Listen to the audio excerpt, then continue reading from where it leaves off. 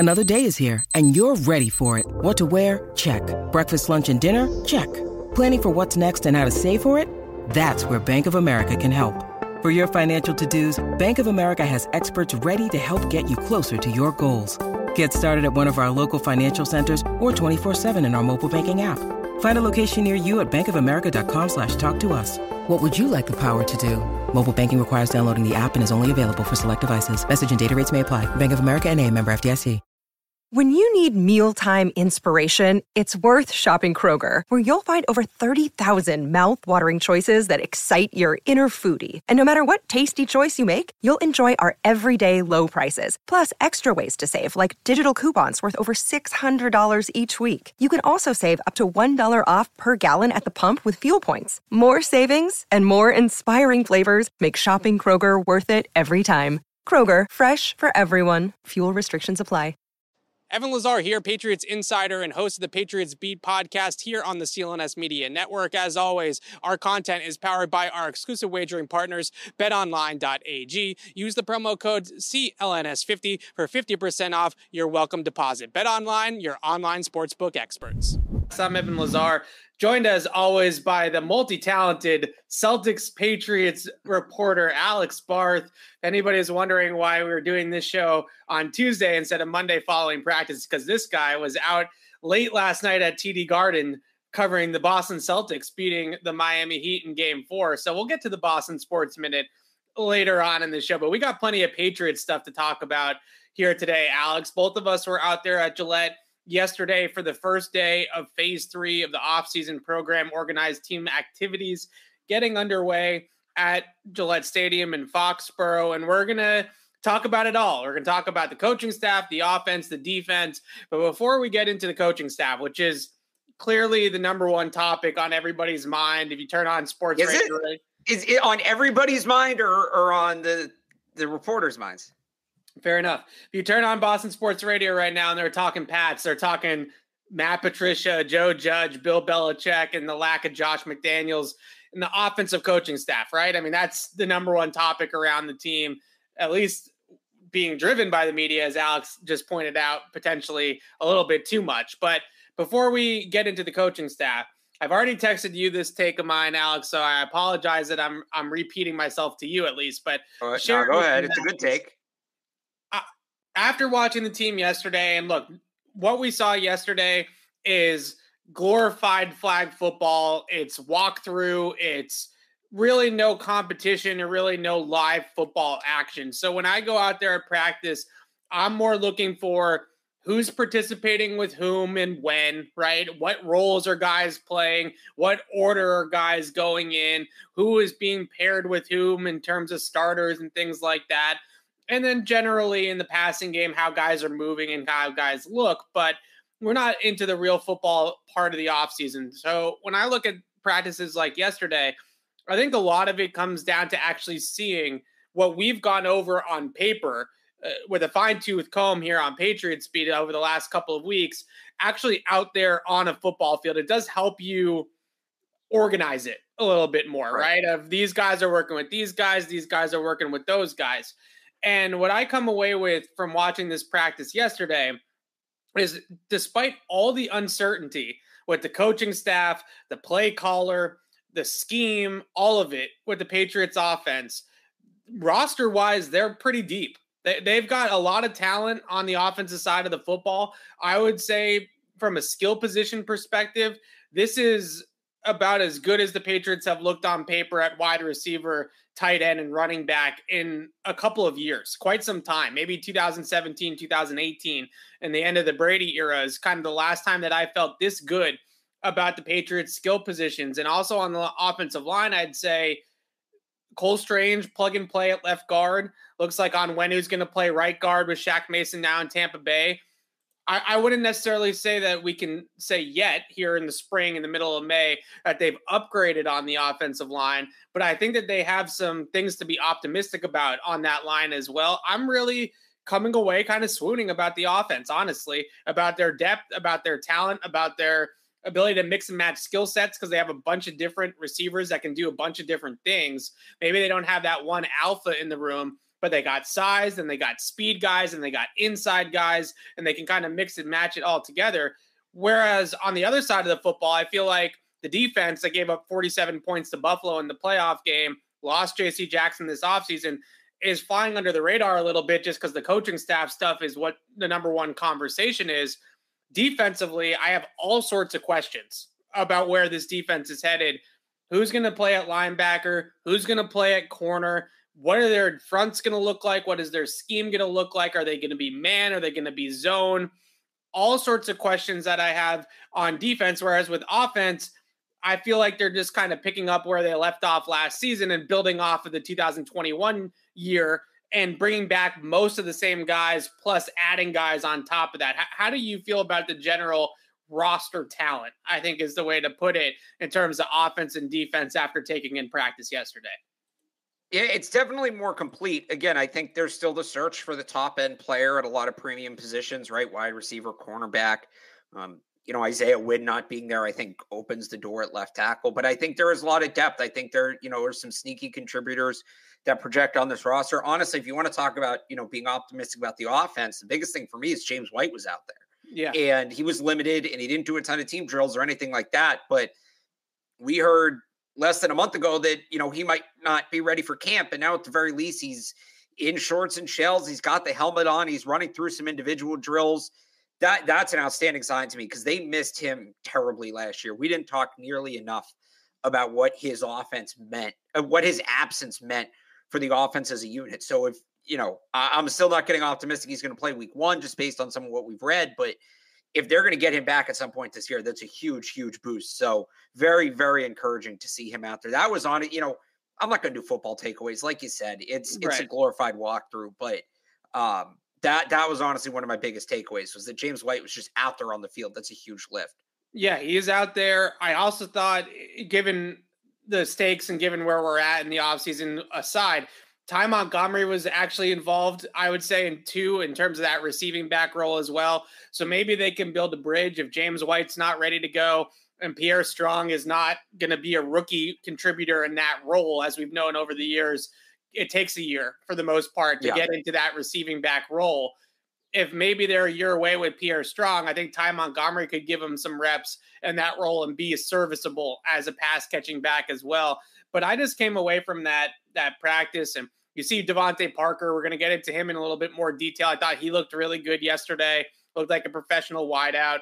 Kendrick Bourne is still somebody that I think is going to just get better and better in this offense and is part of the solution and is the right thing for this offense and what they need. We saw that one-handed catch and that fade drill that they were doing down in the red zone. That was really impressive.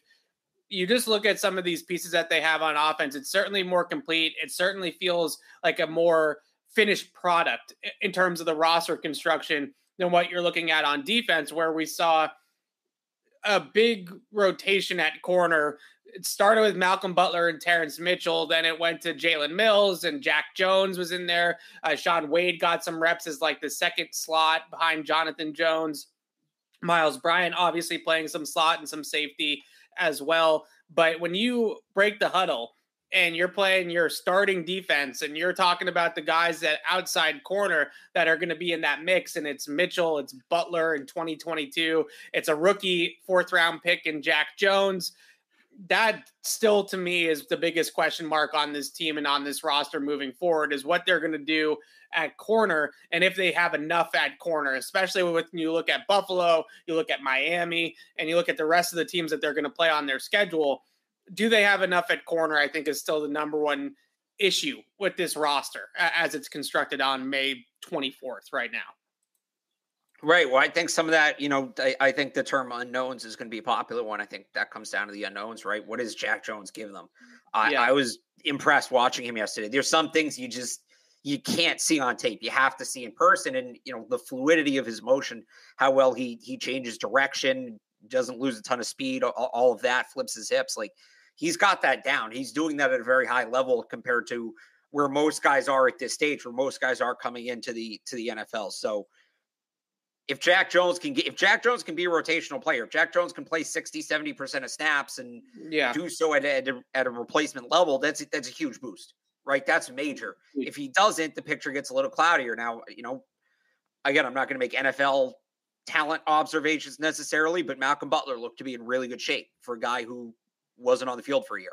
So that's certainly encouraging. So I think I saw some things yesterday that I liked at the cornerback position. I'm not ready to say that the cornerback position is fixed or good or anything like that. Like, there's still a ton of question marks, but for what day one of OTAs is, and we have to do a show today, to quote Felger and Maz, right? We have to do a show today. And doing the show today, based on what we saw yesterday, I did kind of like what I saw from that group. There were some things that stood out to me a little more than I expected them to.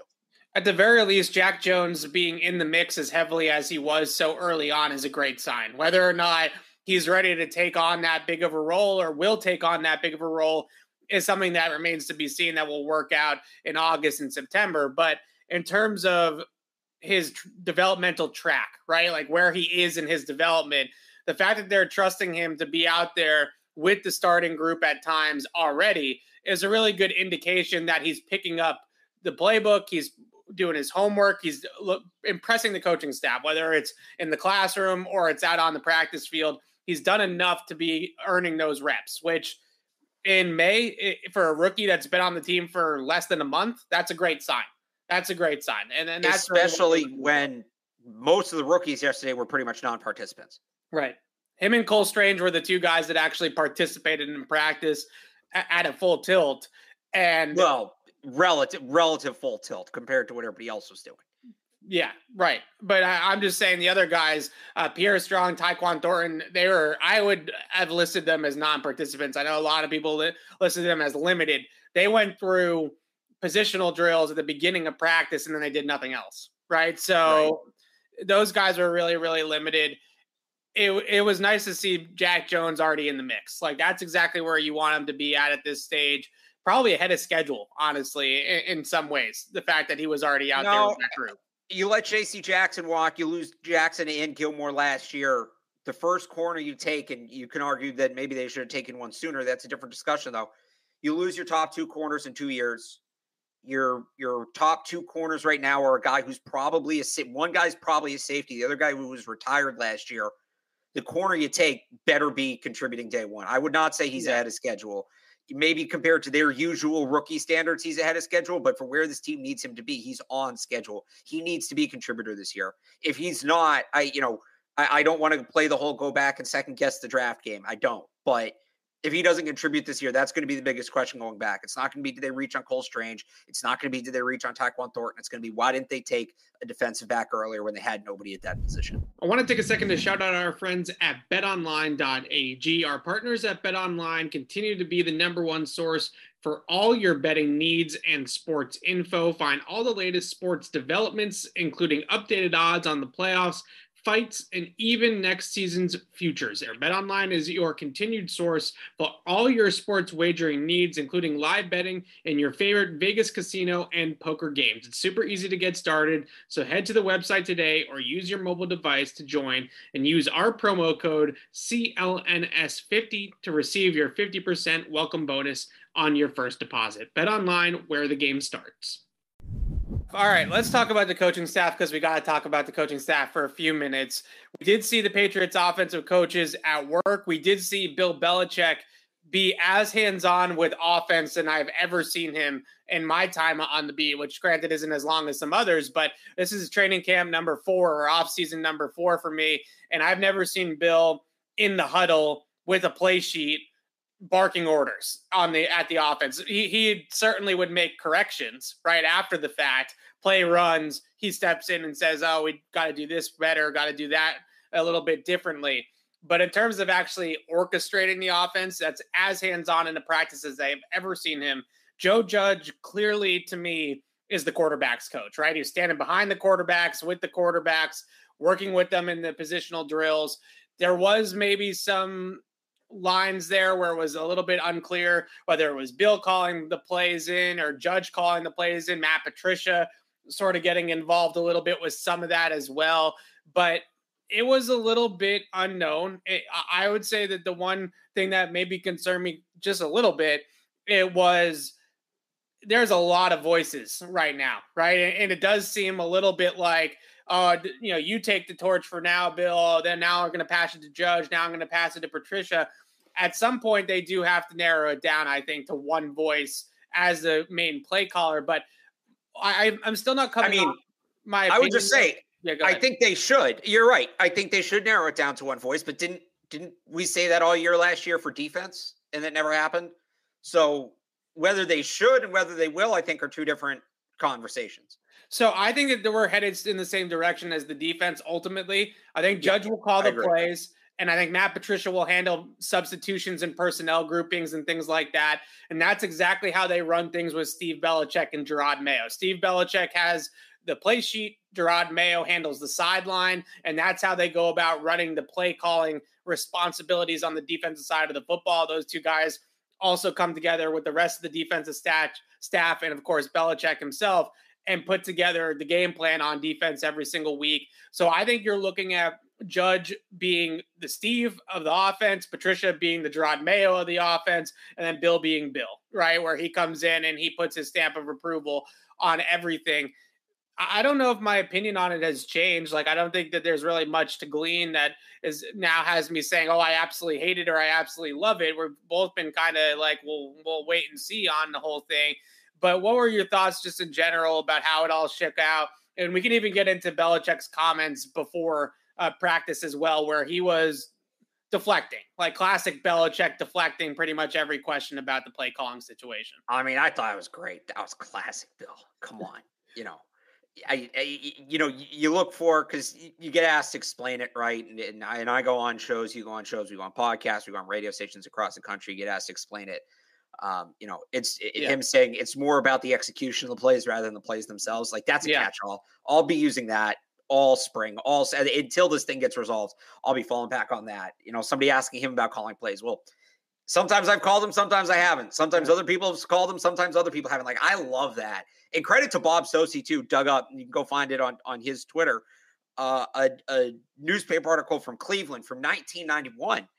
And it's a column where they're ripping Bill for not identifying an offensive play caller in 1991. And they talk about him consulting with tight ends coach Ernie Adams and even defensive coordinator Nick Saban, right? And it's like, people are acting like this is uncharted territory, and it's not. Yeah. It's not. And again, I'll hammer this point home. Just because we don't know doesn't mean they don't know. And look, I actually believe him when he says he hasn't decided who the play caller is going to be yet. I actually buy that. I think there will be a defined one. I don't know that we'll know. I do think he kind of wants to see how the offense evolves throughout camp, because I do think Judge and Patricia come from slightly different backgrounds, and it may be depending on which direction they want to go with the offense, one may make more sense than the other, right? As to who ultimately gets the not the final say, Bill's the final say, but who's ultimately the one who brings it to Bill, right? Yeah.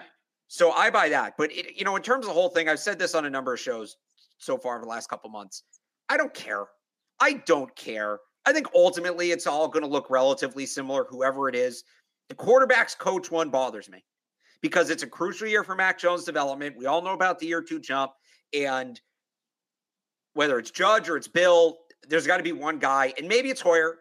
Maybe it is Brian Hoyer. And then that makes it a little easier to swallow. But it concerns me that they don't have a true dedicated quarterback's coach. The rest of it, I think, is overblown. The rest of it, I don't care about. Wake me up when, we have the answer, when they release the coaching staff, which I think normally comes right before training camp, right? I think that outside of the quarterback coach, I think it's all overblown. That's really the only one that I actually think is worth discussing and has significant consequence to. Yeah, I think Judge is your quarterback's coach. I think Bill is also a quarterback's coach, in some way, shape, or form. We've heard about Brady in his documentaries talking about those Tuesday meetings with Bill and how he breaks things down. To me, I think I said this last week when we were on this topic, having anybody but Judge call the plays, if you're going to have Judge attached to Mac Jones's hip like he was at practice yesterday, and you're going to have him be the quarterback's coach for all intents and purposes, and then you're going to have somebody else call the plays, to me, that's where the disconnect could come, right? That's where the loss in translation could happen, is if the offensive line coach is in meeting rooms with the offensive linemen, nowhere near Mac Jones, then all of a sudden he's dropping in on Sundays and he's calling the plays, right? That's where I think that there could be some confusion. So if it's me, I at this point, if this is going to be Judge's role and Judge is going to be working as closely with Mac Jones as it appears, then unless Belichick himself is going to call the offense, then Judge is the easy candidate, right? Like he's the one that should be doing it. I don't know how that makes me feel that he's doing it, but he should be the one that should be doing it because him and Mac will be speaking the same language, right? Him and Mac will be on the same page. They'll go through progressions. They'll go through game plan. They'll go through all these different types of things throughout the week. It makes the most sense to have him be the play caller if that's the role that he's going to take on and essentially be the quarterback's coach, whether they're going to name it by title or not. That's what he's doing, right? That's the role that he is serving on this staff right now based off of what we saw yesterday. Yeah, sorry, you cut out there for a second. It's more about, the day-to-day, even the hour-to-hour of it, and Joe Judge is going to have other responsibilities. Like I said, this even last year with Josh McDaniels, and they spent a ton of time together, but obviously McDaniels had other things. He's the full-on offensive coordinator. You had Bo Hardigree around, right? That's really the guy I'm looking for. Stick somebody next to Judge who's just, when Judge goes off to work with the other skill positions or goes off to coordinate the offense or whatever, that guy's there with the tablet or whatever it may be. It would be a little weird for Hoyer to do that. How often do you see the backup quarterback come over with the tablet or the photocopies or whatever and go through it? Like, that's normally a coach because you want that other set of eyes on it. No, I don't think that's going to happen. I Judge is going to be the guy. I don't think it's going to happen. You're right. That's what my issue is. That's what I'm not necessarily saying they need another Josh McDaniels. I'm looking for Bo Hardigree. Just give me that guy. Fair enough. Okay, I see what you're saying. I still think that in a way that probably will be a lot like Brian Hoyer, right? He is kind of the assistant quarterback's coach. You're probably right.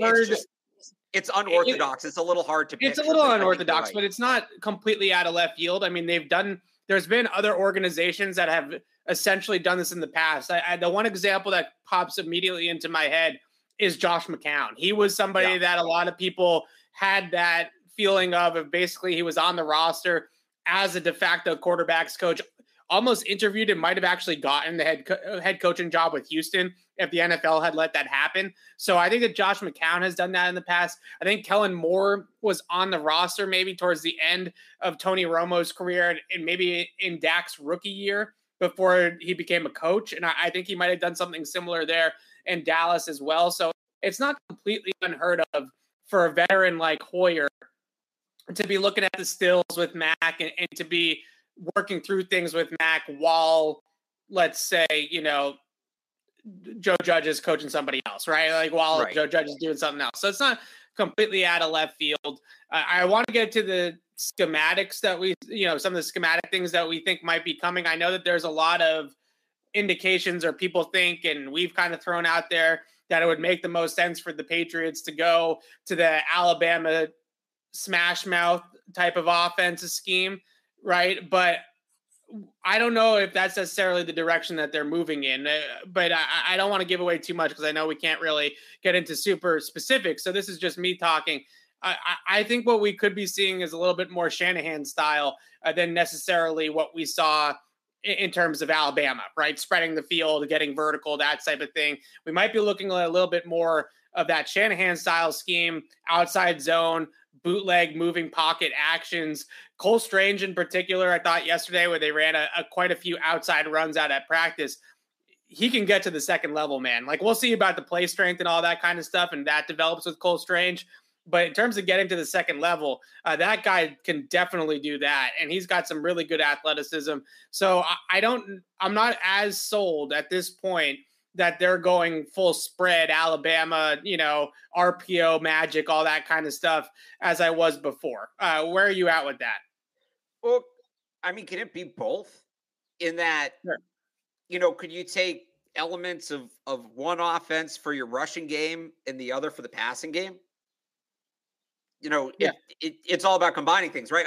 I'm still not just the personnel moves they make. We saw one day of practice I'm not about to erase everything I think, the personnel moves tell us over one day of practice. I still think there's some Alabamification coming, right? Look, if you want to talk about the Shanahan thing, well, the Shanahan thing is reliant on a fullback. And granted, it's a more... Kyle runs it with a fullback. McVay, he runs it differently. He runs it out of 11 personnel, right? It's the same team, but one of them uses a fullback, one of them doesn't. And I would also say that Juszczyk is... Right. So that's what I was going to say. It could be more of an H-back thing, but like, I still think there's a way to go to that with... I don't think... Maybe some people are looking for the full Alabama offense. I'm looking for basically how the Alabama uses the slot. That's what I want to see the Patriots do, because Mac Jones was great throwing to that receiver. It's the more modern element to the game. They need that yards after catch guy. I think they have guys now who can play the slot the way it's played at Alabama. That's what I'm looking for. Shanahan, all you want outside of that. I just want to see speed or size in the slot. Like that's kind of what I'm looking for from the Alabama thing, and maybe some RPOs. And I don't think that rules any of that out. Yeah, I just think the biggest thing when you look at that type of offense in terms of Shanahan, McVay, those guys, everything about their scheme is making everything look the same, right? The pass game concepts, the play action concepts versus the actual runs themselves, it all marries together so that when they run outside zone and then they run bootleg off of outside zone, it all looks the same initially in the first couple of steps to the defense. So if you're running more zone concepts as a run team, but then you're running more power concepts on play action, those two things don't marry up. And I think you're running into the possibility that teams don't fall for it as badly or don't bite on it as badly. The whole idea is to get everything to look the same. The window dressing is all the same, but the play itself is different. But that's why I don't think they're fully going there, because the Patriots offense, the Earnhardt Perkins offense at its core is the antithesis of that. You have a bunch of different looks that all kind of do the same thing, right? The Patriots playbook is, you can run the same play. It's like skeleton, the same call, but you have the same call with 4 or 5 different personnel groupings. So it looks like 4 or 5 different plays, right? If you think about it, that's the exact opposite of what the Shanahan offense is. 100%. Shanahan, McVay tree, they don't run a lot of personnel groupings, right? They run everything out of pretty much 1 or 2 personnel groupings. McVay's a big 11 guy. Shanahan, if you want to call it 12 with Juszczyk, you can call it 12. If you want to call it 21, you can call it 21. That's the way that Shanahan runs their McVay's offense. I want to say is like 90% 11 personnel. Like they don't run different groupings. They're 1-3 wide receiver grouping away. That's it. But the Patriots, like you said, it's okay, well, we can run Haas Juke and we can run it out of 6 different personnel groupings, right? That's our flexibility. So yeah, it is different. And I think the one thing that I found interesting yesterday, Kendrick Bourne was actually really candid about the offense. And he mentioned that there's some terminology that Joe Judge might say something and it's a little bit different than what they've said in the past. So it's not just in terms of, okay, the plays are different. I think some of the terminology, whether it's Judge learning back to his New England roots or the Patriots players adjusting to some of the ways that Judge speaks in terms of language, is also going to have a little bit of turnover there as well. It's not going to be the exact same thing that Josh McDaniels used to call it on every little technique or every little play call. I just still don't think that means they're changing the entire offense. No, I don't think they're changing the entire offense either, but it's not necessarily changing. Like they've had outside zone in their bag this entire time. It's just calling it more than maybe what they called, over the last year or two. Right? It's not like you're reinventing the whole wheel. No, I agree with you, and I think that. Yeah, I think it's more of a mix. This is what I've said from the beginning, and it's not an easy question to answer, but it's not throwing out what they do and bringing in the most new agey offense possible. It's modernizing their concepts. Because I still think the concepts at their core, especially with the group they have now, the concepts at their core, I think they can be very successful with. Again, I talked about it before, and we're getting into some real nitty gritty here. But again, and maybe you can explain it more technically than I can. But again, with the Earnhardt Perkins offenses, is you don't have a lot of plays, but you run the plays you run with a lot of different players. Like, to go back a couple of years, right? If they had, I'm trying to think of like the year this would be an example. I might end up mixing years here, but if you have one look and you run it with Philip Dorsett, Brandon Cooks, James White, Rob Gronkowski, and Julian Edelman, that's a lot different than if you run it with, I'm definitely mixing years here, like Brandon LaFell. Like the point is they would have different receivers in different packages, tight ends that all have different skill sets. So if you run a play with all speed guys and then you run the same play with guys who win more with like size, right, and route running, you have to defend those two things differently, even though they're the same play. When I look at the team they've built now, right, where you have Tyquan Thornton and Nelson Aguilar, who are burners, and then you have Devontae Parker, who's just a bully, right? Jacoby Myers, a route runner. Kendrick Bourne's kind of a, jack of all trades kind of guy. Like, if you run the same play, let's say you go Parker, Bourne, Myers in the slot, right? Yes. And then run the same play with Aguilar, Thornton, and Bourne in the slot. And at tight end, too. Let's say one way you do it with Hunter Henry, the other one you do it with Jonnu Smith. On paper, it can look like the exact same play, the X and O's, this and that, whatever, right? You're asking the defense to do two completely different things to defend you.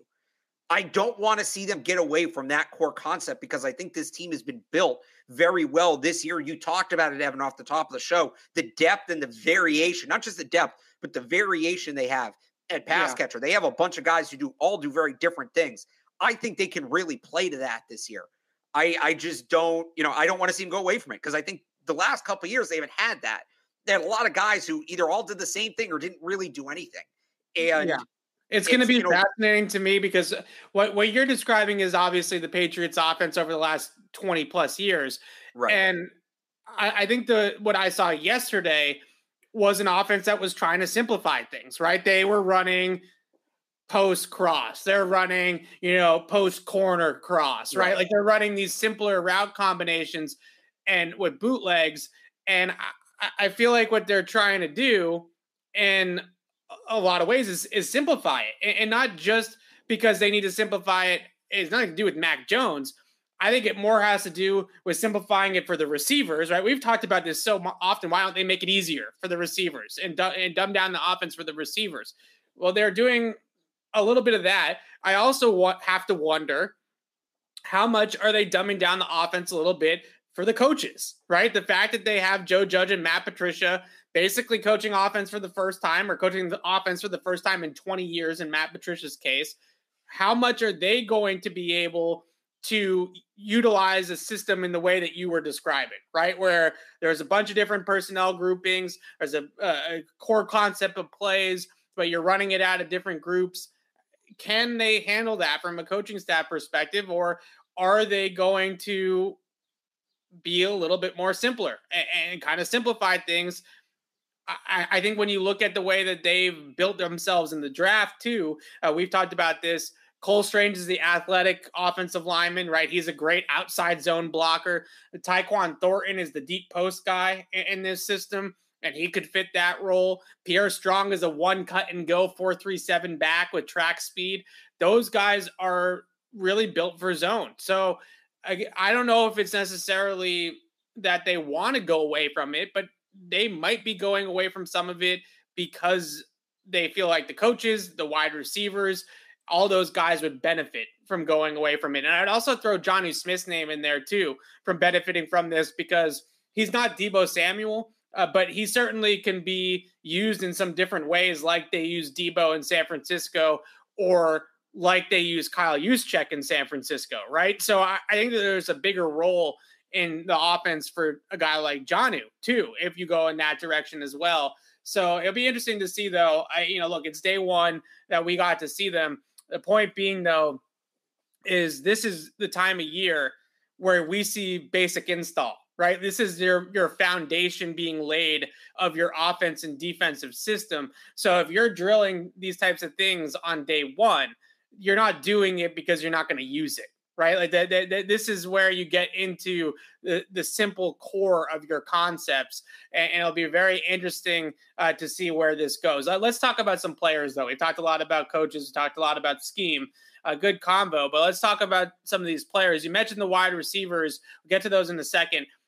we got to talk about Mac. We were 30 minutes into the show, and we haven't talked about slim down Mac Jones. Do we have a nickname for Skinny Mac? Or we got a clever pun there or something like that? I can't come up with one off the top of my head. But he said that he cut down the body fat. Certainly looked like it, just standing, 10 feet away from him or whatever during his press conference yesterday. Cut down the body fat, worked a lot with his mechanics and things like that. Worked with Tom House a little bit. He did confirm that. I wouldn't necessarily go out there and have some grand proclamations of how Mac Jones looked based off of one practice in May, but the reports that he attacked the offseason, it seems like were pretty legitimate based off of what we saw yesterday and heard yesterday as well.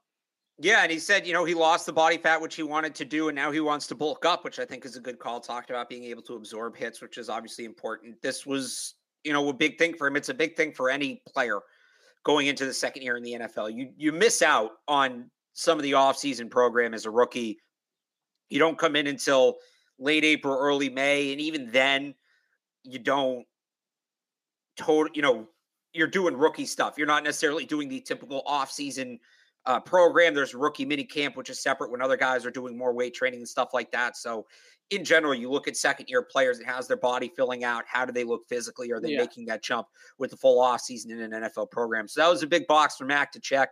He's got the slim down part down. We'll see how much he bulks up here, but yeah, he seems like he's on track in that regard. Yeah, I like to hear from Kendrick Bourne that he lost the stomach, right? Like that's what you want to hear. That was one of the things that you heard from people like Mike Lombardi after they drafted him, that they were going to have to get him in the weight room. They're going to have to get him in better shape moving forward. It seems like he's dedicated to his craft at this point, right? And really working on those types of things. You love to hear stuff about him working on nutrition, not just working on it in terms of practicing it, but also learning about it, right? Nutrition, sleep patterns, like all that kind of stuff. If you're going to be a star quarterback in this league, then you have to really dedicate yourself year round to taking care of your body and getting yourself in shape and staying in shape. It's the TB12 method, right? Like it seems like it's a very similar sort of thing for Mac, honestly. Some of the things that he's been doing, the boxes that he's been checking seems really similar. So we got Slim Mac. I want to talk about the wide receivers too. You mentioned Devontae Parker. Clearly, to me, Devontae Parker was the most impressive out of the guys yesterday. I really liked the way that he moved. I thought he looked fresh. I thought he looked healthy. Ran some crisp routes. Had the big play on the touchdown pass from Brian Hoyer on the busted coverage. Overall, just looked like a really clean player yesterday in terms of just being a pro, going out there and doing his work and looking the part. Yeah. I would agree with that. I think the offense as a whole, really, we've seen all the videos over the offseason of guys working out together, and they all went right to Mac's house for the draft and all that. And you're kind of like, they playing it up. The chemistry is real. I think the chemistry is real, and it's not something that should be undervalued. I thought when they were running those fade drills you talked about earlier, Bourne made the catch of the day, like Mac's yelling the whole time, like, let's go, great catch. That's not like he's pumping guys up, even when he's not throwing all of that. I buy it. I buy that there's a little more than usual when it comes to chemistry, right? You go back to where they were last year. Last year at this time, Mac, I don't want to say he had to be careful, but he wasn't QB1, right? Yeah. It wasn't on him to kind of rally the troops and get everybody going, all that. Cam was here, and Cam was excellent at that. Cam, say what you will about Cam at his time with the Patriots. Yeah. Everybody loved those guys in the locker room, loved him. And he did a great job of, getting everybody on the right page, making sure everybody's out there, is doing the right things, also enjoying themselves, keeping that chemistry up. Mac is being very vocal right now. And I think that's super encouraging. And I think Kendrick Bourne is playing a role in that too. And I think that's big as well. That's the duo right there.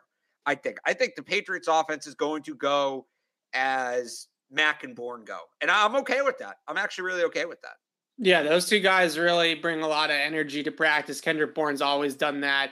We also saw a little bit Tyquan Thornton, who I was told there was no injury with Tyquan Thornton, so do with that as you will. Maybe they're saving him, they're hiding them from us a little bit. Maybe they're just bringing them all along slowly. I hate to speculate, but I was told there was no injury related there, but we did get to see him run through some drills and some drills against air. This time of year, it's all about body shaming, right? Like that's what we're doing. So he did look skinny, right? You know, he's definitely got to hit the weight room, but you definitely see with him just going through drills that he's got some explosive movements, right? You can see the explosiveness, the speed, and his ability to really hit that gear and go. But yeah, he's definitely going to have to put on some real muscle and some real weight. He is rail thin at the moment.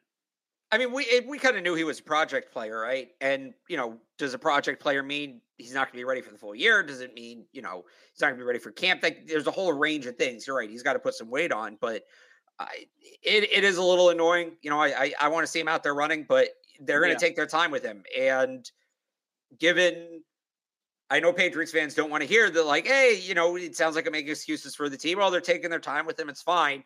Well, they rushed N'Keal Harry. It was the opposite with N'Keal Harry. They put him out there when he probably shouldn't have been. And when we talk about N'Keal Harry's development, I think that first camp and the injuries and the on and off the field and all that, I don't know that he ever truly got over that. I don't know that he ever, you know, by the time he kind of caught up, I think it was too late. So, like my whole playbook on this, on them developing the wide receiver is, what did they do with N'Keal Harry? How can they do the opposite of that? They rushed N'Keal Harry. So if they're going to be a little slow with Tyquan Thornton, good in my book. Yeah, you also look at maybe that's an oversimplification, but no. You also just look at Parker. You look at Nelson Aguilar, who basically were trading off, I would say, more or less snaps, and they don't necessarily need to rush them on the field if those two guys are performing, right? Like if Parker looks and plays as well as he did just one day in the middle of the spring, I get it. But if he plays well this year, then you don't have to put Tyquan Thornton on the field before he's ready, right? You don't have to rush him. It's not. I think the biggest thing with N'Keal in 2019 is the Patriots needed him to perform. Like they needed him to hit on that pick. They needed that pick to work out, and they needed an instant contributor in their receiver room because they lost Gronk, and N'Keal Harry was basically the biggest addition that they made to the team that offseason after Gronk retired. It's a much different situation, I would say, that Tyquan Thornton's walking into, where they have two X receivers in Parker and Nelson Aguilar who can play and don't necessarily need to rush him onto the field. I would say that in terms of weight, you know, I think he was like 180 something, low 180s at the combine. Tyquan Thornton sounds about right. Yeah. If he gets up to 190, 195, I think he'll be fine. You don't want to put too much weight on him that it slows him down, right? You don't want it to be too bulky. I do think his frame can take on more of it. He is tall. He's got, you can tell that he's got some height to him. So I think that they'll get him right. I don't necessarily think that he has to go and add 20 pounds of muscle to be a good NFL player, but he's going to wear some coverage and he's going to have to deal with some physicality if he doesn't put on a little bit of weight. But I'm not too concerned about his weight. I think that's this time of year type of thing, right? Where we get it. Remember when Mac came in with 50 on last year and the jersey was like 3 sizes too big for him and everybody's talking about how small he looks. That's kind of how I feel about Tyquan Thornton and his weight. I'm sure they'll get him in to the strength and conditioning program and get him right in that department. Yeah, and the question is, how long does that take, right? That's what it comes down to. Is he going to be ready this year? Is it next year thing? We'll have to wait and see. All right, last thing about the offense. I do want to talk about the offensive line. Cole Strange, impressive. It's day one, no pads, really not evaluating offensive linemen, but looks the part, moves well, kind of looked the way that I expected him to look in terms of the scouting report, right? Basically everything that you've heard about somebody like Cole Strange coming in, good athlete, gets to the second level, quickly gets out in a hurry. All those things I thought translated from what the little bit that we saw yesterday. What do you make of Isaiah Wynn? And look, I always hate to get on people for voluntary participation, right? This is a voluntary portion of the offseason. Not everybody has to show up. You don't have to show up at all. You're not contractually obligated. It's not mandatory. So I always err on the side of the player when it comes to this sort of thing. But he didn't really participate last year in the program. It didn't bode well for him going into the season. He got off to the slow start. he's in a contract year. He's due a lot of money. So he does have some leverage with the fact that the Patriots have to pay him all that cash. But I was really surprised to not see Isaiah Wynn out there. Matthew Judon, Lawrence Guy, Adrian Phillips, like those guys, fine. Like if you don't want to show up, I totally understand. Do your thing. Yeah. Judon, after the way last season ended, I was a little surprised Judon wasn't there. I guess. I don't know. Judon to me is a proven veteran, Pro Bowler, good player, proven veteran player. I'm fine with him not being there. Isaiah Wynn feels like he should be there.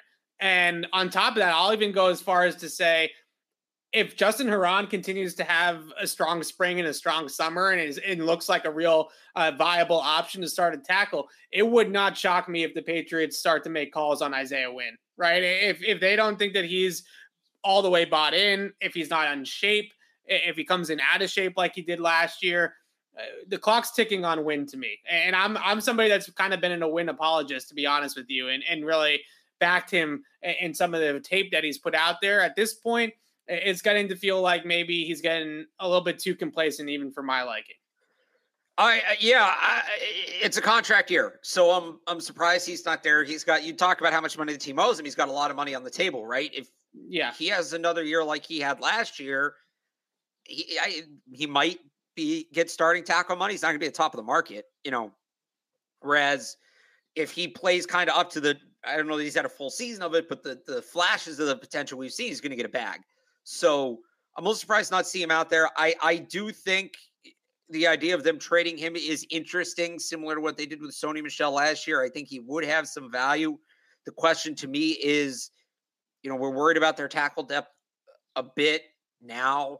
Where do you go from there, right? If you move Trent to the left side, I don't know if they have another true left tackle. If they move Trent to the left side, which I would hope they would do without Wynn, then is it Justin Herron on the right side? Is it Andrew Stuber on the right side? Yeah. Are you moving Michael Onwenu back to right tackle? And then, I don't know, Chase and Hines at right guard, right? Are you bringing back Marcus Cannon maybe to play right tackle? Like, then that becomes a conversation. Granted, if you're so here's where I say that. I'm somebody who's talked about trading Isaiah Wynn for a while. Granted, I thought they were going to take a left tackle high in the draft. I'm never in favor of willingly opening up a hole in the offensive line. The Patriots already did that once this offseason when they traded Shaq Mason, right? That being said, if you're not certain about Wynn, I would rather have a question mark at right tackle than left tackle. And I don't consider Trent Brown at left tackle a question mark as long as he's healthy. So if they're not positive Wynn is the guy to play left tackle for 16, 17 games, then I think it does make a ton of sense to trade him. If they think he can do it for 17 games, I think you're asking for trouble at that point, because I don't know who the next guy up is.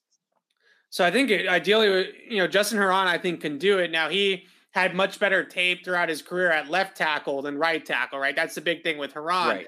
But I guess you would hope that if you're drilling him all summer long at right tackle, that the reps in camp would hopefully get him more comfortable on the right side than what we've seen in the past. Whereas in the past, he's flipping left, right, because they're training him to be the third tackle. They're training him to be the swing tackle. So maybe full-time reps at right tackle would work some of those things out for Justin Herron. Trent Brown at left tackle is interesting. He said it last year, and to my memory, I don't remember him repping at left tackle at all last summer. Like, he was never over there last year. So the fact that they're even putting him back over there, I think, is interesting as well. And maybe a message to Wynn, like, if you don't get here, we're comfortable with Trent at your spot, right? Like, we're comfortable with Trent being there at left tackle. Like I said, it's a lot of money on the books for Isaiah Wynn. It's not an easy contract to trade either, I wouldn't say, because maybe you can sell a team on the fact that he's a starting caliber tackle for 1 year and then you decide what to do with him. But he's got to stay healthy. He's got some concerns on the tape even when he does stay healthy. I don't know. There's a lot of question marks around that player. So to take on that kind of salary would also be a little bit of a difficult move for the Patriots. But I'm interested to see how this shakes out, because if he decides to sit out most of the offseason portion of the program, then he comes into training camp and he's out of shape again, and Justin Herron's playing really well at right tackle, we could see them move on sooner than we expected, or sooner than the contract would suggest. And I wouldn't necessarily blame him, honestly, at this point with Isaiah Wynn. I think that that's one player that has shown immense potential, but has never been any sort of consistent, right? It's been a roller coaster. Yeah. 3+ years so far with Isaiah Wynn. That's the perfect way to put it. The consistency's not there. We've seen flashes where he looks like a true starting, top 15 like left franchise left tackle. Yeah, certainly. Like we've seen it at times, but he can't stay on the field. When he's on the field, it's back and forth. So did you have him as a lock when we did our exercise last week? I don't remember. I did. I don't know if I'd have him as a lock if we did it again today. So let's recharacterize that though. To be fair, he's not going to get cut. No, right. Fair enough.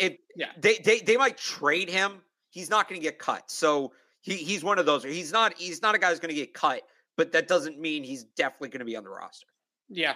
Yep. It'll be interesting to see if he will be out there next week on the 31st, a week from today. That's another voluntary practice before mandatory minicamp.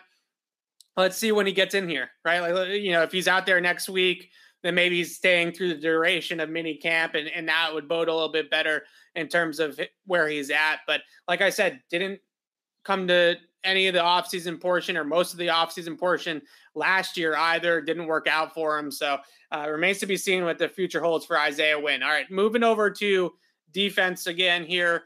We talked about the cornerbacks, I think, enough earlier with Jack Jones and things like that. Linebacker, though, two guys that I think stood out to everybody that was out there yesterday, but one in particular really stood out to me was Raekwon McMillan. Picking up right where he left off after the torn ACL last year, playing right next to Juwan Bentley. Cameron McGrone was also out there a bunch. Josh Uche was kind of wearing all the hats, moving inside, outside, those types of things. That seems to be like the group, right? And I think Raekwon McMillan's a player that I'm starting to really come around to that could be a real contributor for this team next year as they break in McGrone and hopefully develop Uche a little bit more off the ball. And those guys are not ready to take on 60, 70% of the snaps off the ball. They might be able to give some of that workload to Raekwon McMillan. Yeah, I'm really excited for Raekwon McMillan. People who are new to the show who joined, really after he got hurt last year, didn't get to hear. I'm such a fan of this guy. I think he could really play. I think has like starting potential. He's been hurt throughout the beginning of his career. That's really the one knock. I'm to see him kind of picking up where he left off last year. I'm excited. I'm happy for him. All of that. Yeah. Like I can't wait. This is going to be. Get ready to hear me talk a lot about Raekwon McMillan in the next couple of months because I'm really excited to see what this guy's going to bring to the team. I think he's going to give them. He's not just a good player. I think he gives them an element they haven't had. Right? He's not that coverage linebacker that maybe some people want, but for them to play defense the way they want to with their linebackers coming downhill, he can play downhill while at the same time he has that sideline to sideline ability. He's not limited to just contributing inside the tackle box, right? He can go out and flow with the play on a stretch run, or if the quarterback's moving or whatever, he's going to be able to keep up with those guys. We talked a lot during the draft about guys like Quay Walker, Trey Anderson, Christian Harris. Same idea, same guy. Except he has NFL experience. So he was second round pick, by the way, back in 17. I want to say 17 or 18 by the Dolphins. Right. So I'm super excited about what I saw from Raekwon McMillan yesterday. Yeah, me as well. And although he's not a true coverage linebacker, like nobody's going to mistake Raekwon McMillan for Fred Warner in coverage, right? He's not like a pure coverage guy. He's moves a lot better and I think holds up a lot better in coverage than what they've had here the last couple of years, right? Like Dante Hightowers, Juwan Bentley's. I think this guy's a little bit different from those types of players. We didn't see a ton of Cameron McGrone. He did talk after practice. Seems like he's chomping at the bit to actually hit somebody, right? I don't think he's actually gone to hit anybody yet. So I'm sure he's ready for the pads to go on in a couple of months. But another player that I don't think, we talked about this after the draft, a player that has had a ton of positive vibes come out from Matt Groh to Gerard Mayo and Steve Belichick to his teammates. Like the what's the word? Like the hype train, right? For this guy is off the rails at this point. Like everybody's trying to tell you how good of a player they have behind the scenes in Cameron McGrone. We didn't get to see a ton of him yesterday in terms of live team drills, but What did you think of what he said? And are you still on the hype train? Or is the hype train still humming, in your opinion? Yeah, I think we've heard guys talk about this in the past, and his situation is a little different because he's a rookie. But whether it was guys who missed seasons due to injury, some of the opt-out guys from the COVID year, right? When you go through a football season, but you're not necessarily preparing for games on a weekly basis, guys have talked about how they can look at their game differently and maybe refine things and work on the details and all of that you just might not get to do over the course of the season because you got to work on, game plan and install and all that every week. And McGrone talked about that. And that to me is really encouraging because it just means I think he's approaching this the right way. Like that's the way they want guys to approach the kind of circumstance he was under. And I should say the same about McMillan too. He said something similar. That's really what excites me with him is I think he took last year. I don't think he just used last year to rehab. I think he saw it as an opportunity to grow his game and improve his game while he wasn't on the field. So yeah, I'm excited to see what those two guys can do. I really am. I think that between them and Bentley and Mac Wilson, they've got a well-rounded group there.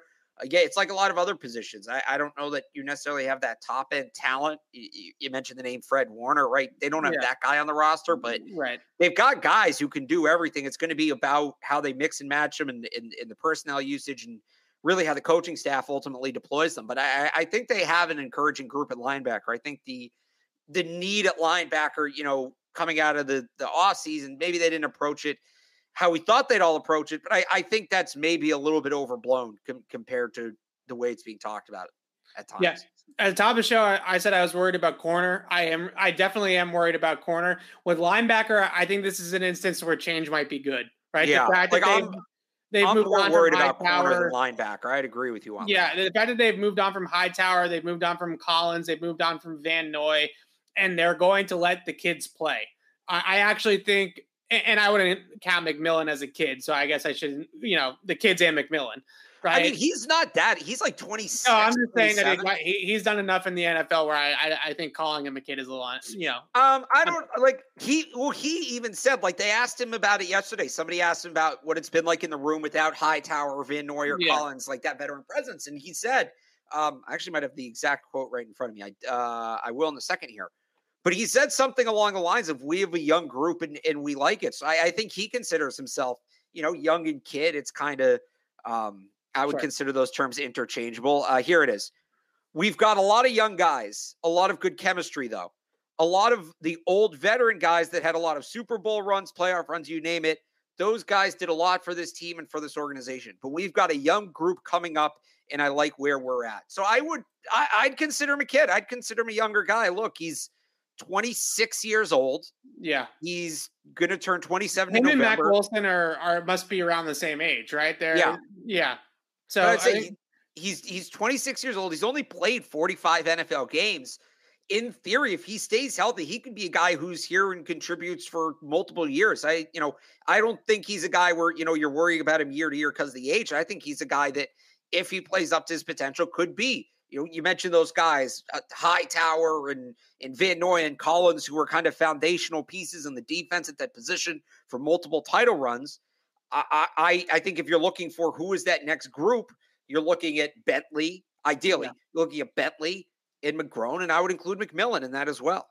Yeah, I think this could be with linebacker, and I think they're hopeful of this too, addition by subtraction in a lot of ways, and that's not to disrespect Hightower and Collins and Van Noy and what they meant to this organization and did for this team, especially Hightower over the years. But it's just time for a change. It's time for a new guard there. It's time for some fresh, some fresh blood. And I do think that they have some guys that are talented. So I'm interested to see how this all comes together. And it's good to see that they're allowing some of these guys, these younger guys, to play. I think Uche in particular, that he's a good football player. Like, I think it's different with Uche even than what it was with Chase Winovich, because I really do feel that Uche has the instincts and the natural ability to play off the line of scrimmage too, if they need to make him kind of like in a Hightower role, right? Where on first and second down, you're playing inside linebacker, and then on third down, you come on the line of scrimmage and rush the passer. If they have to play him like that because he's not a first down edge setter, he's not sturdy enough against the run to do that, I think that Uche has that capability. but there were just so many veterans ahead of him that finding him a role and finding him snaps was really difficult to do, other than in 3rd and 10 when they told him to get in there and get after the quarterback. So I'm glad that they're finally giving these guys a chance, because they're either going to sink or swim. And if they sink, then you know that you got to go draft one next year, right? Like that's right. The answer right there. But in a lot of ways, I think other teams look at it at like quarterback and they say, oh, well, we got to play Davis Mills because we got to see what we have, right, in Houston. I think the Patriots have to play the young linebackers because they have to see what they have in that group. They either have it or they don't.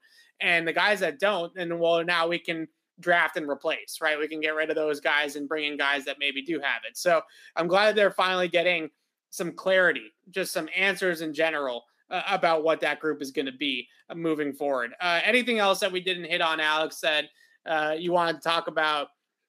I think we had about does it in terms of Patriots. Get to the Boston Sports Minute here in a second. It was you mentioned James White was out there. Jonathan Jones was also out there and was full tilt from everything that I saw.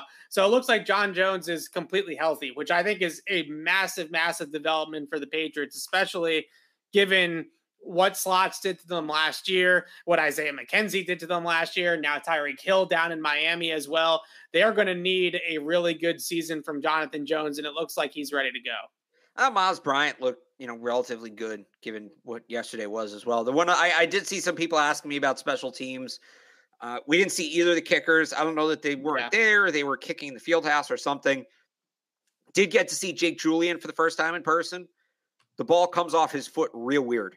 And like in a good way. It's got a bizarre axis. It tumbles a ton. He's a lefty, but even then it wobbles a good amount. It's going to be tough to field. So Jake Bailey looked good too. He was kind of dealing with some injuries last year. He looks healthy now. I'm not. It was just solo work, so I'm not going to say that it's a real competition or Julian's close to Bailey or anything like that. But getting to see Jake Julian for the first time, the first impression was. The way the ball comes off his foot is definitely a challenge for returners. So that's something the Patriots value at that position. It's something they look at. I think it's a big part of the reason they drafted Jake Bailey. He's also somebody who's got a real wonky ball. So there's the punter takeaway. Get those muff punts. Somebody in the chat favorite UDFA to make the roster. You pointed this out to me yesterday. Oh, yeah. LeBrian Ray, massive dude. Huge. Massive human being. When you are big among big guys, like when your size stands out, it's like Trent Brown, right? It's like, oh my God, this guy's a monster.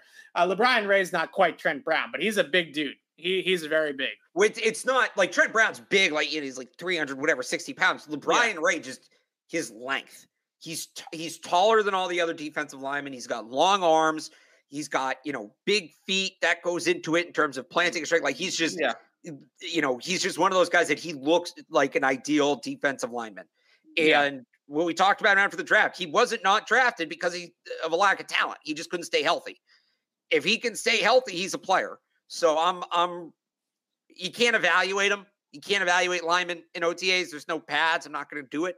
But he looks very physically imposing. I'm looking forward to see him once the pads come on. I think he's going to be a player. Yeah, that's a guy that once the pads go on, we get to see that pop, right? Does he have that? Does it translate the size translate to the physicality and all that kind of stuff? They could use even if it's just as a rotational piece, or even if it's, a very limited role, having one more guy that they can go to and one more dart to throw in terms of run defense and being sturdy up front, even if he's like a 3-4 defensive end, if they stick with that odd front, that would go a long way, I think, to have one more body, right? Somebody that maybe can develop into kind of like the role that Lawrence Guy has held down as that 4-eye, 5 technique defensive end. LeBrian Ray certainly has the tools. It's not going to be physical that's going to hold him back. It's going to be staying healthy and all that kind of stuff that plagued him at Alabama. Physically, the guy's got all the traits that you need to be an NFL player. So I'm interested to see him as well. All right, let's do it, Alex. Here we go. Boston Sports Minute to wrap up the show. Alex, you've been with the Celtics for the last week now or so, covering the team, covering the games. What do you make of last night? Because as excited as I want to be that they tied up the series, as happy as I am that they didn't completely blow this series by going down 3-1, it's hard to be excited because you just know that each game in this series doesn't seem to matter, right? Like the last game doesn't tell you at all about what's going to happen in game 5. Where are you at with the Celtics now? Because they do need to break that trend, because if it just keeps going every other, they're going to lose in game 7 and going home. So at some point they have to win 2 games in a row here.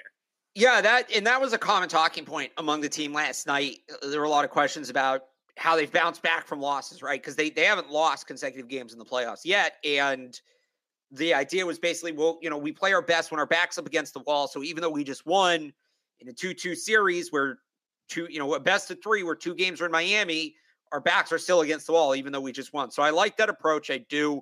Yeah. I actually found last night's game encouraging because it did feel like they were starting to teeter on that team that's just live by the 3 and die by the 3, and that's what it is, right? Regardless of how they play in every other facet of the game, they're hitting their threes, they win. If they're not hitting their threes, they lose, and you don't want to be that team, right? Even the Warriors at their best, they did other things well. You need to be able to do other things well. And so to come out last night, they shot 23% from deep. They won by 20. They only shot under 30% 11 times this season.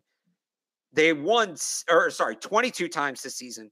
They won 7 of those games. They only won 2 of those games by more than 15 points. So generally when they shot poorly from 3, it was a close game. The 2 games they won were both against Orlando. Not a good team, right? Yeah. So to have that kind of shooting night from deep and still win the game, I think is a great sign. They were able to get to the line. They were able to score in transition. They played excellent defense.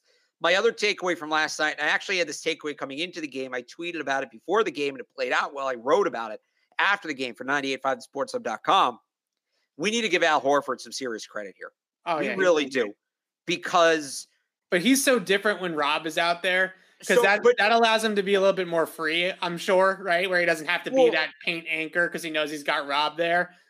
Right. I would just say even like more base level than that. Coming into the season, right? Horford, it looked like he was acquired as a salary dump move. He only played half the season last season. They said they were going to have to manage his minutes. They did. They ultimately did. He was a guy, it seemed like he wasn't going to be able to play back-to-backs, 3 or 4s, things like that. Right. They didn't have him do it. He only played 60-something games. I think it was 68 games. He averaged 29 minutes a night. Now you get into the playoffs. In the last they've played 9 games in the last 17 days. They've been every other day since game 3 of the Milwaukee series. Yeah, it's insane. In that span, Horford is playing 8 more minutes a night than he was during the regular season. He's up to 36.6 minutes a night. He's nearly averaging a double-double in that span, 12 points, 9 rebounds per game. And when you look at it, they've had Marcus Smart miss time. They've had Robert Williams miss a ton of time. Derek White, like their rotation's kind of been a mess. The guy who we thought they were going to have to be careful with and limit has carried them. Think about it. If Horford needed maintenance nights, you're looking at increased minutes for Daniel Tice. You're maybe playing Grant Williams more as the 5. You're maybe having Aaron Nesmith on the floor more. But Al Horford has been able to give them consistent quality minutes every night. I don't think anybody was counting on that, even halfway through the season. That, even when they started to go on this run and it was clear they were going to make the playoffs, Horford playing every other night, 35 minutes a night in the playoffs sounded like a ludicrous idea. The fact he's been able to do that, it stabilized their rotation as they've dealt with all these injuries, as Robert Williams has been in and out of the lineup. That has been such a huge factor for them. It hasn't been talked about enough, but I think he deserves a ton of credit, not even necessarily for the way he's playing, but for how much he's been available throughout these playoffs and been able to kind of help as the injuries have really taken a toll. Yeah, he's been terrific. He's been I think you called him the MVP, right? I think that's a fair moniker for him this postseason. He's been great. I think in this series, though, they need Rob Williams. And whether last night, I think he played 18 minutes, right? It wasn't a lot of minutes, but his 18 minutes were so impactful.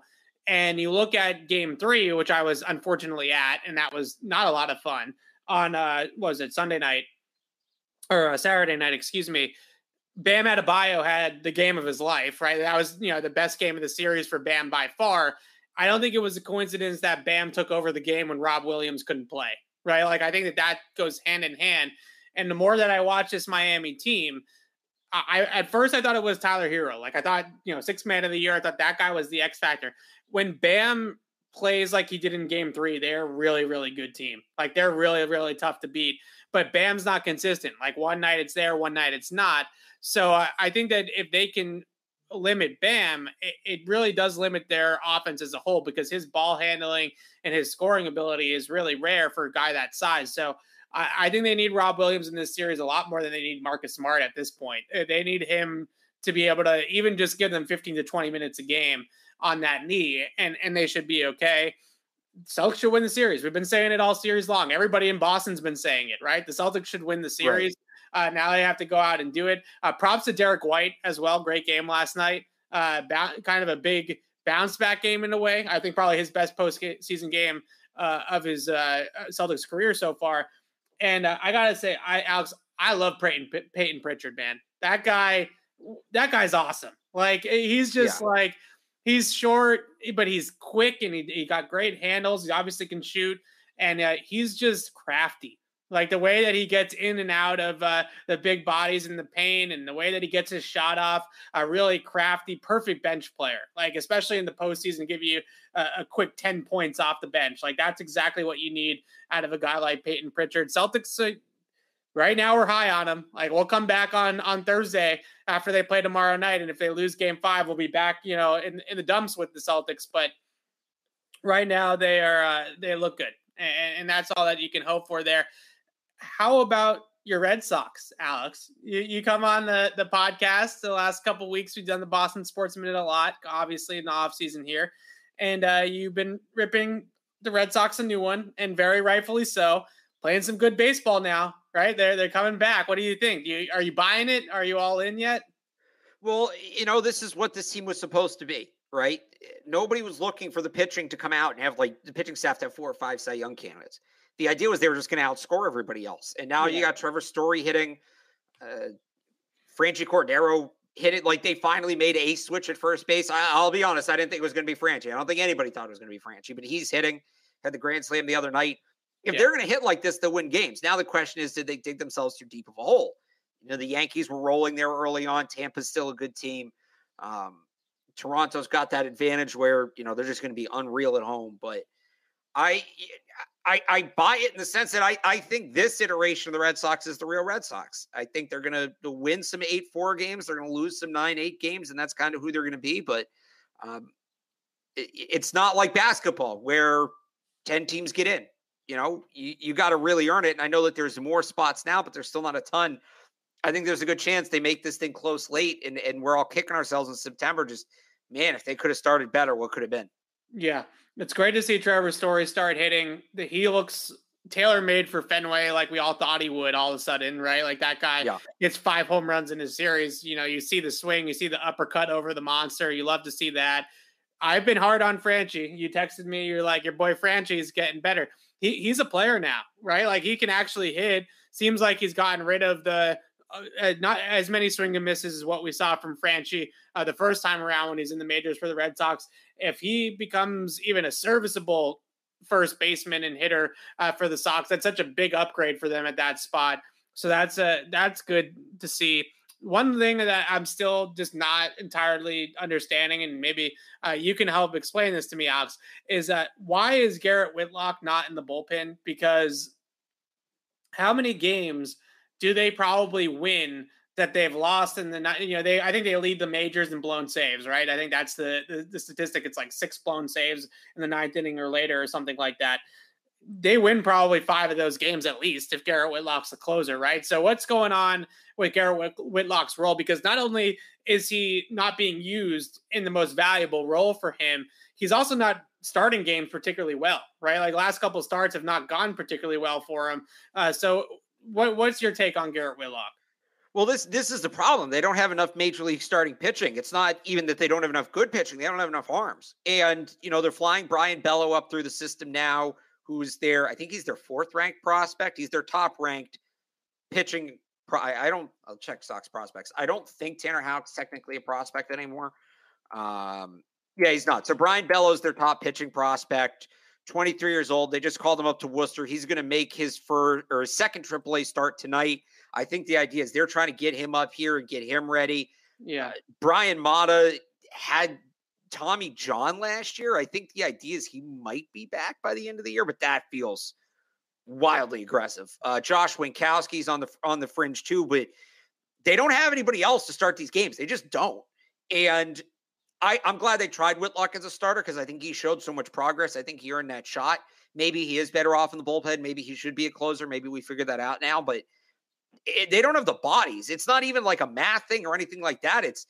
They could have gone out and signed some career journeyman like they did, basically like they did with Michael Wacha. They needed right. 2 or 3 of those guys. And they signed James Paxton, but he can't pitch this year. He's coming back from Tommy John. They were probably counting on having Chris Sale, which they probably shouldn't have done. So if Chris Sale comes back, then are we assuming Chris Sale should be in the bullpen? Chris Sale should be in the bullpen. So you think maybe Chris Sale is the answer of the back end of the bullpen? Like, yes. Is there a way? So I don't remember. Because Chris Sale can't throw 100 innings in a season. He just can't anymore. Right. I don't remember exactly have him try to.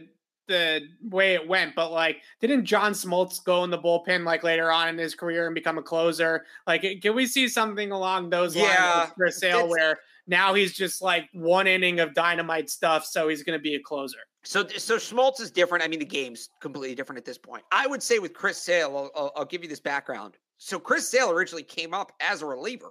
He was throwing gas. He's throwing like 102, and it was great. And like he has that funky delivery. So the idea was we can't throw that many pitches. He can't throw that many innings. Yeah. And then the White Sox were in a similar spot to where the Red Sox are now, where basically they didn't have enough starting pitching. So they said, all right, well, we'll start him and we'll see what happens. And once you know it, he was a lights out starting pitcher and it's great. And he was excellent, but it was never sustainable for him to be a starter. It never was. The other shoe was always going to drop. Yeah. I think it's time to put him back in the bullpen. You can limit his innings. We're getting the most out of him. This team desperately needs a closer. I'm not necessarily saying that you can't also move Whitlock into the bullpen. Maybe that's your 8-9, but Chris Sale should not start more games. Chris Sale should be in the bullpen at this point. He should at the very least be like that stretch reliever like Whitlock was last year. I don't think you can ask Chris Sale to throw 100 innings because I don't think he's going to be able to do it. I'm all for it. If they think that Chris Sale is better off in the bullpen, the way the bullpen has looked, that might be the solution to a lot of those problems. I'd even say to make him the closer, right? Let him close games. I think, some of the pushback that you hear from the nerds is that closers don't matter and it's all about matchups and all. Well, clearly the Red Sox have proved, even if it's a small sample size, Heim, the Red Sox have proved that there's still a value to a shutdown closer, right? Like a guy, you give the ball in the 9th inning, Mariano's obviously the guy there, but even like Craig Kimbrell, right? He doesn't have to be the greatest closer of all time, Mariano Rivera. Like even a guy like Craig Kimbrell, at least in the regular season, would come in game over, right? Like that's the type of guy that the Red Sox desperately need. Like no more Hansel Robles in the 9th inning. Like it was cool because he set up the grand slam for Franchi to win it on a walk-off, which was obviously a great moment. But like we don't need that, right? Like those should be W's in the win column and not extra inning games. So there's our Boston Sports Minute. Celtics, I just stop riding the roller coaster of this series. You mentioned how many games they play. Was it 9 in the last 17 days? The NBA couldn't have built in a day off in this Eastern Conference final. Wait till you see the final schedule. Whether Celtics or not, it's unwatchable. It's brutal. The NBA needs to fire whoever schedules their playoff games. So is there more days off, at least in between games? There's more days off, but it's like because they take a Friday and Saturday off between games. I forget if it's 5 or 6 or 6 and 7. Play Friday night. Play Saturday night. You're gonna have a 9 o'clock tip. Don't play Sunday night. Right. Don't play the championship games. It's ridiculous. Yeah, the whole thing is ridiculous. But at least there's some days built in there. Get it's just Boston to Miami, and it's not like the longest flight in the world, and you're chartering planes nowadays anyways with these crazy planes that they got flying back and forth. So it's not the same as like it was when you're flying coach or something like that. But still, the players need the days off. And I think in this series in particular, what you've seen just quickly, even on the other side, right? Jimmy Butler gets hurt. Tyler Hero gets hurt. Like the injuries are in the fact that there are no days off, at least, just the one travel day in between. It's starting to add up for both teams and it's kind of hurting the product, like it's just, that's the thing that I think I look at the most besides like the enjoyment of the series kind of being a little bit because of the blowouts. it would be nice if there was some more days off for these players so we would get healthy players once they do go out there for the games. But it seems like they're cramming this conference finals in there, which they don't need to cram a conference finals. It's too important to, be just being like, all right, let's don't worry. They didn't cram the NBA finals. We're going to be doing the NBA finals for like 3 weeks. There we go. I like that. Let's do it for 3 weeks. Why not? What else is going on? Play the damn games. Play the games. Do an extra day off. You do an extra day off when there's a travel day. That's what you do. So you go game 1, day off, game 2, 2 days off, 3, day off, 4, 2 days off, 5, 2 days off, 6, 2 days off, 7. That's how it should be. Yeah, there should not be 3 days off between games at any point. And they should not be playing every other day for an entire series. Yeah, fair enough. All right. So that does it here today for us on Patriot Speak. Going back to the Patriots. The Pats are going to be out there at OTAs twice more, I think, this week, if my memory serves me right. But we will not be attending those practices. Those are closed to the media. The media will be back out there a week from today on May 31st. Bill Belichick doing us all a solid the day after the extra day off for Memorial Day weekend, has us out there again on Tuesday morning for Patriots practice on May 31st. Alex and I will be out there. We'll do a show. We'll do the whole thing. And on Thursday of this week, now we'll do a live Q&A edition of Patriots Speak. So you can come back, ask your Patriots questions. You guys know the drill by now. And we'll do that on Thursday this week. And then we'll be back out there at Gillette on Tuesday. It was nice to get out there yesterday. It was good to have some football, actual football to talk about and not just on paper, even though it wasn't pads and it wasn't contact or anything like that. At least there was something more for us to talk about than just depth charts and things like that. Did you get any sun yesterday? I totally forgot about like standing outside. I don't know if people can tell like how burned I am. Like I was so red yesterday when I got home. Oh my God. Felt good. Oh, there's a lot of jokes in there, but I'm just gonna plead the fifth. What? About what? Me getting burned? Yeah. You're just, come on. You need that Sicilian skin. I'm not even Italian, but I tan. I don't burn, which is nice. I normally tan too. I don't know what it was. I was surprised. Maybe it's a COVID thing. I don't know. All right. So Alex and I will be back on Thursday, Q&A, Tuesday, recapping what we see out at Patriots practice next week. But until then, signing off for Alex Barth, I'm Evan Lazar. Thanks for watching, everybody, and we'll see you on Thursday.